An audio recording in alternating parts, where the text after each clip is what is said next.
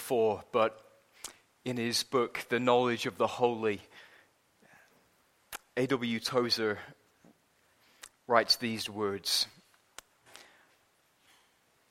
"What comes into our minds when we think about God is the most important thing about us."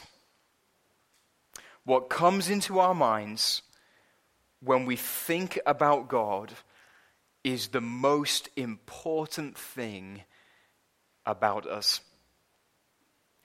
I mentioned at the beginning how grateful I was and still am really for your prayers over the time that we've had off. And you do really need prayer when you preach on Sunday night and then you're on holiday on Sunday morning. It's a little bit difficult to disconnect sometimes. And as I had all of these things swirling around in my mind, our prayer meetings came to mind every now and again. And it dawned on me as I was thinking about our prayer meetings, it dawned on me that in the past, when we have simply focused our minds on who God is, the time of prayer that follows has always been that much more enthused, that much more vibrant, that much more passionate and even lively. Sometimes when there's been a number of steps or connections or dots for us to join in our brain before we get to the relevance of prayer, maybe the time of prayer hasn't been as lively, as enthused, as passionate. But when we've just spent 10 minutes or so, 15 minutes or so, bowing before the sovereignty of God and His grace and His wisdom and His love and all of the other attributes we've spent time thinking about, the more excited we've been to pray. Tozer was right, wasn't he? What comes into our minds when we think about God is the most important thing about us. And the reason that's relevant tonight is because our thoughts of God shape the way that we pray. Our thoughts of God shape the way that we pray. And that's why tonight I want us to think about one word in the verses that we read. And the word is this: Father. That's the word. Just one word for us to consider tonight. Father. Our Father in heaven. And to begin with, my question for us would be this: is that what comes to your mind when you think about God? The fatherhood of God, God's fatherly nature toward His people. And tonight I want us to think about how the fatherhood of God should shape our prayers. And the point that I want us to consider tonight is this: since God is Father, God is to be feared. Since God is Father, He is to be feared. Now, that's not where you thought I was going to go with this, perhaps. It's trendy, isn't it, to hear people praying to God as Daddy. And God becomes this nice, big, giant teddy bear in the sky, perhaps. But since God is Father, God is to be feared. Remember, friends, He's our Father in heaven.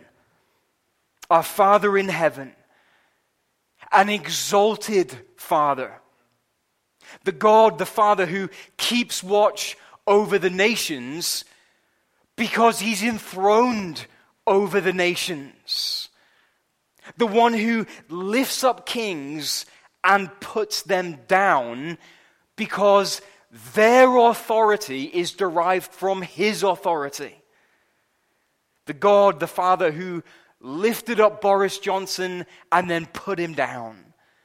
And the God who has lifted up Liz Truss and will one day put her down too.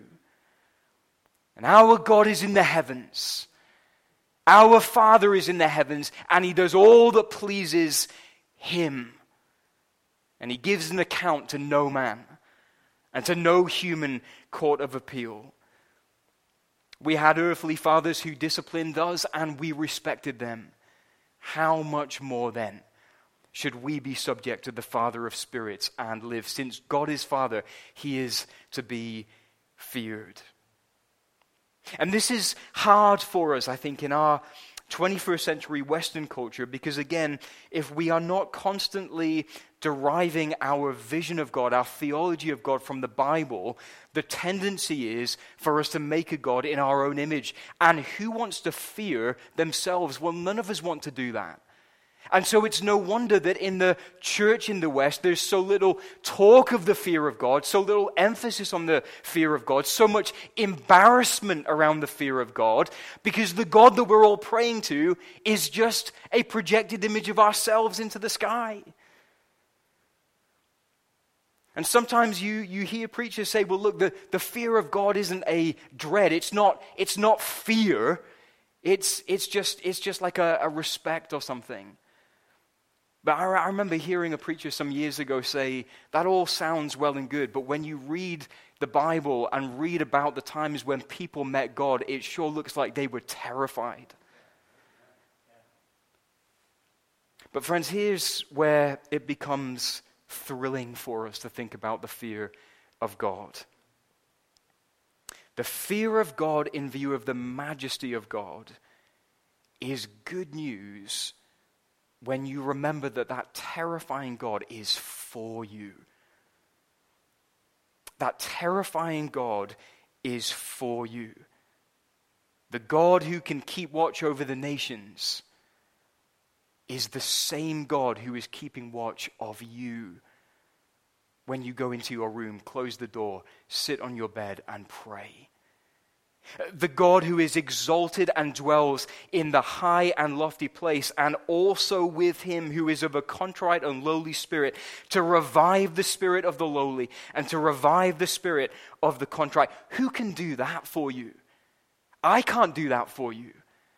I can't revive the spirit of the contrite, but God can. And in his omnipotent power, that is what he chooses to do. The God who lifts up kings and then puts down kings says to you and to me, I will uphold you with my righteous right hand. The same hand that lifted up Boris Johnson, put him down, is the hand that upholds me as I pray. The hand that upholds you as you pray. The hand that upholds us as we gather tonight to pray. And the God who is in the heavens, the God who does all that pleases him, is unhindered in doing you good in Jesus Christ. Who could stop him? Who could stop him from blessing you in Jesus Christ? With every spiritual blessing in the heavenly places, will angels stop him? Will demons stop him? With the kings of the earth and the queens of the earth who gather together against the Lord and our anointed? No, they cannot do anything, because God is God. And even when he does discipline us, even when our sin grieves the Holy Spirit, and he comes to us in his terrifying presence, he disciplines us with a perfect patience and appropriate severity for a needed period of time. He's not flying off the handle. He's not out of control. He is very much in control when he disciplines his children. The fear of God is a glorious thing. The fear of the Lord is clean. The fear of the Lord revives the heart. The fear of the Lord is the beginning of wisdom. It's the beginning of life. I didn't see this, but I heard a preacher a number of years ago talk about a reality TV show that revolved around kids being put in a house, and the premise was this: no parents, no rules, no limits, nothing. Just off you go. And they enter the house over the moon. It's like all of their birthday wishes have come true in one single moment. But what began as their greatest dream turned out to be their worst nightmare. Why? Well, because as soon as someone upset someone else, as soon as someone had an accident and hurt themselves, as soon as anyone with any ounce of strength or wisdom or anything was needed, he or she wasn't there. And so it was a disaster. It was a nightmare. I got back from Whitby, and Ada and my girls hadn't seen me in about 8-9 days. And I'm reversing the car, and Ada just bursts out of the door, and she's screaming, "Daddy's home!" And she's waving her arms, and she's jumping up and down, and then Emmy comes out with her tiny little legs trying to follow her, and she's doing the same thing. Why are they doing that? Well, because from day one of their lives, I have used my strength and my wisdom and my everything else for their benefit, and to love them and to do what's right by them. And I have fallen far short, and I have sinned, and I've made mistakes, and I've got it wrong so many times. But if that was their response to me, an imperfect father, then what should our response be like to our perfect Father, who has used every one of his attributes toward us perfectly in Jesus Christ? If God is for us, who can be against us? The Lord is my helper. What can man do to me? Amen? Amen. Why don't we stand? Great is thy faithfulness. We'll sing wonderful hymn about